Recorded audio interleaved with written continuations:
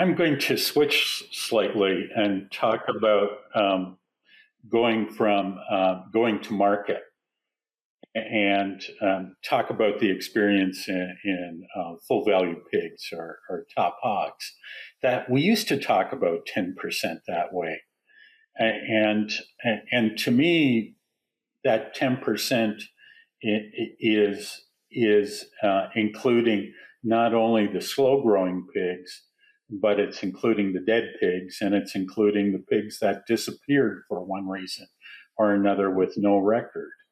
And people made a name. I think early on, we talked about 15%, and then we talked about 10%, and we're slowly going below that.